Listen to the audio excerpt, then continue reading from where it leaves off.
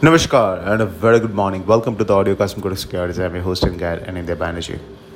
कल Indian inflation data जो शाम को रिलीज़ हुआ that was much higher than expected, and that vindicates the stance of the RBI, which was hawkish in the last meeting, and they hike rates and they kept the gates open for more hikes to come.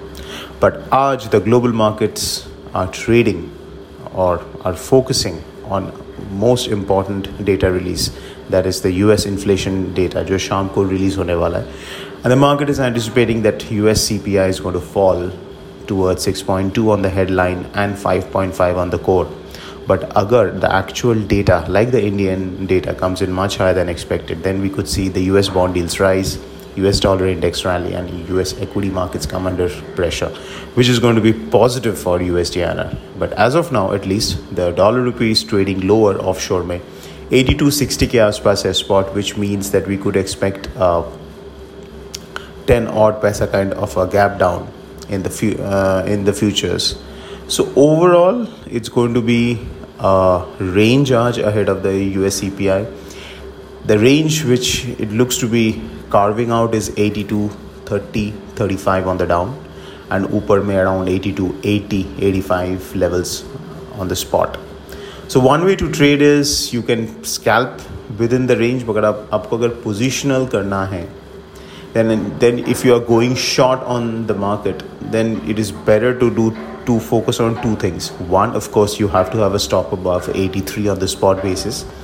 But more importantly, the data is going to be there in the evening, though it's going to be a gap up or a gap down. You can, if you're wanting to do a positional short, then use options. For example, a put spread. क्योंकि वहाँ पे अगर in case gap up हुआ above 83, let's say, if it happens, the scenario analysis में, with a put spread, your risk is limited. So positional shorts may use a put spread and your stop has to be above 83 spot. Or at the same time, intraday scalping.